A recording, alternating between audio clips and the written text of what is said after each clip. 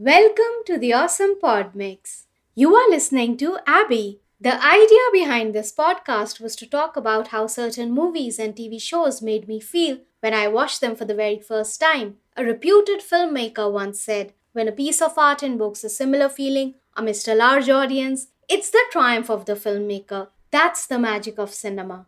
I love the magic of cinema. Today, I'll be talking about the fourth episode of Marvel Studios' Hawkeye. Whether Marvel creates movies or TV shows, they are all cinematic. This episode's title is Partners, Am I Right? Written by Erin Consino and Heather Quinn and directed by Bert and Bertie. This episode opens where the third episode left off. Jack has Clint over the pointy end of the sword. Kate stops Jack. Eleanor enters the living room and is so wide-eyed. She says, "Why is there an Avenger in my living room? If you've nothing to hide, you would be more celebratory about an Avenger being in your living room." Jack realizes Clint is the archer. Kate reiterates that it's the branding issue. The title appears.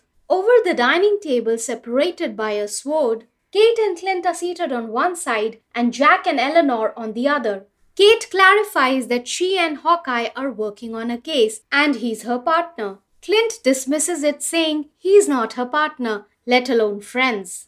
Eleanor asks Kate and Hawkeye for clarification on how someone logged into her account. Kate steers the conversation, addressing Clint as CB1 like Obi-Wan Kenobi and his trust issues. Kate is chill and not freaking out.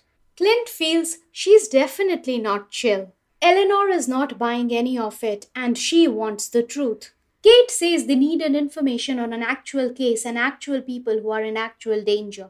Eleanor wonders if Kate is working on an Avengers level threat. Clint admits they are working together, but it's not an Avengers level threat. Eleanor feels she's gonna have to trust everyone at the table to do what's right, and we see a shot of the Ronin sword. The right thing for Clint to do is take away that sword.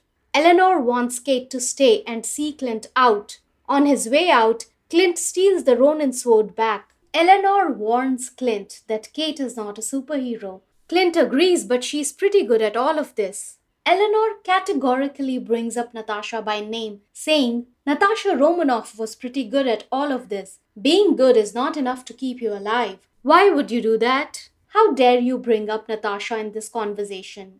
Eleanor wants Clint to drop the case and have Kate stay out of it. Clint can't drop the case, but he promises to keep Kate safe.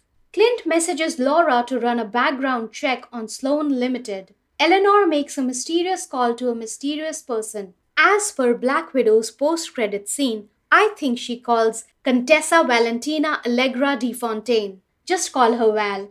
Actually, don't call her Val. Laura reveals that Clint's friend is really busy. He's been learning Russian and jogging a ton. Clint deduces that Sloan is a front for the tracksuits. Clint is surprised to learn that Jack is their CEO and launders money for the big guy.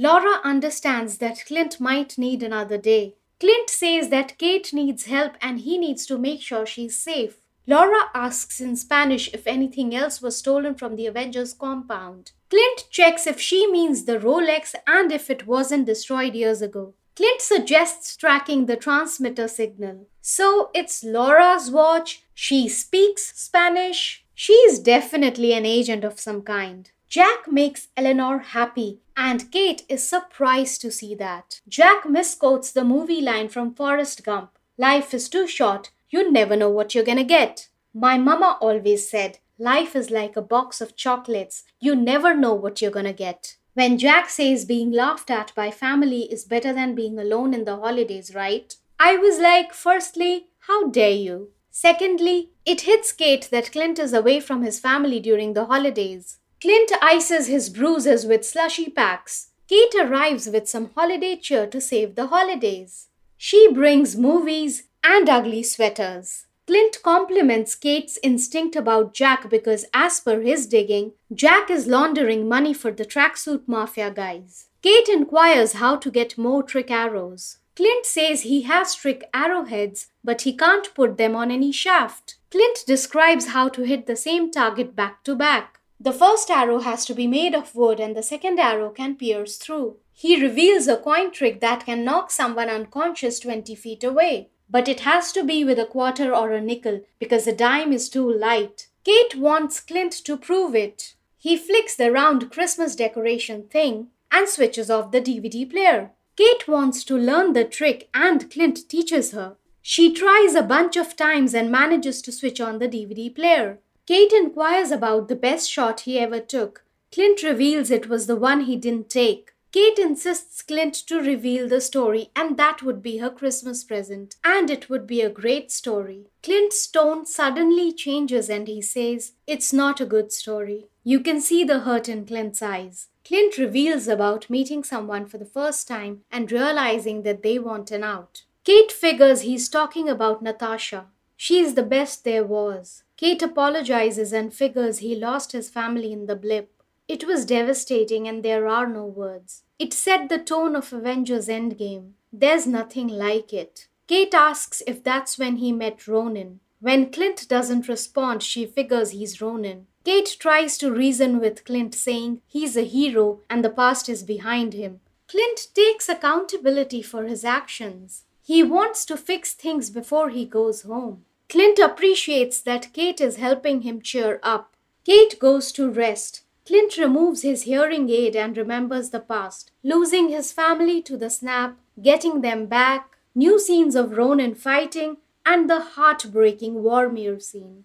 Fade to black. Over the radio, we hear it's 3 days until Christmas. Clint is ironically sipping from Thanos was right mug, just like last night. Kate is sporting the Nanka t-shirt from the comics. Clint reveals he's gonna have a word with Kazi and Kate needs to get the arrows back from the LARPer friends because they are mostly first responders and one of them is a cop. Kate meets the LARPers, says Hawkeye sent her and she needs some run-of-the-mill evidence tampering for official Avengers business. Kazi walks up to his car in the used car lot. Clint surprises him from the back seat. He asks him to convince Maya to stop her hunt for Ronin or else it would be deadly for her. Clint needed Kate to retrieve the arrows, not stage a play. They're a guild, Clint.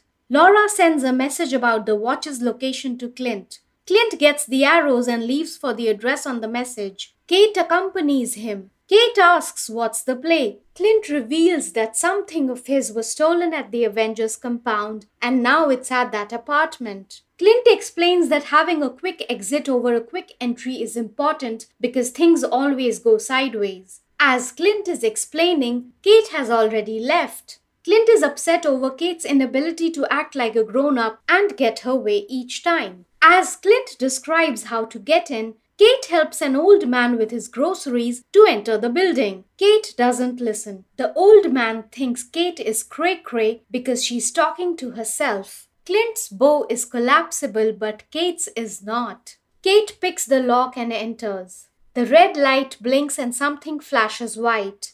Kate uses the Play-Doh arrow for some strobe lights. Kate finds the vintage Rolex watch, but also a notepad with Clint's family members' names on it. Clint figures it's Maya's apartment. He asks Kate to get out of there. Clint is on his way to get Kate out of there, but Kate hears him getting attacked. Clint thinks Maya's on the roof with him, but Kate is absolutely certain that Maya is in the apartment with her. Clint wants to know who he's fighting. When Kate asks for help, Clint shoots a zipline arrow. Kate gets stuck on the zipline. When the masked person uses the zipline to hit Clint, Kate makes it through. The masked person holds a gun at Kate, and Clint comes in between. Maya uses the same zipline and knocks the masked person off. Kate kicks the gun off the building, removing it from the situation. The masked person throws Black Widow-like stingers at Maya. They hook Kate to a wire and throw her off the building. Clint gets PTSD looking at Kate falling, and the music is the same as the Vormir scene. She wants him to pull her up, but he cuts off the wire and tells her to get the hell out of there. Kate climbs up the rooftop and shoots a sonic arrow. It affects everyone except Maya. Kate shoots at Maya and is about to take another shot, but Maya removes that arrow and leaves. Clint fights the masked person with a bow and unmasks them. It's Yelena Belova. She throws a stinger at him. Kate is about to shoot at Yelena, but Yelena shakes her head. Yelena jumps off the building, tying herself to the hook. Clint says, Someone hired a Black Widow assassin. This has gotten very real very quickly. Clint, buddy, it got real when you learnt about the big guy's involvement. A Black Widow is not more dangerous than the big guy, is it? Clint pushes Kate away and says they are not partners, they never were. He needs to do this by himself. He takes her bow away. Damn, that was heartbreaking. You don't need to be heartbroken. You can listen to the awesome pod mix and subscribe to it on Apple Podcasts, Spotify, Amazon Music, and Google Podcasts. If you like what I'm doing, I'll soon be launching the awesome pod mix page on Patreon, and you can support me there. Thanks for listening.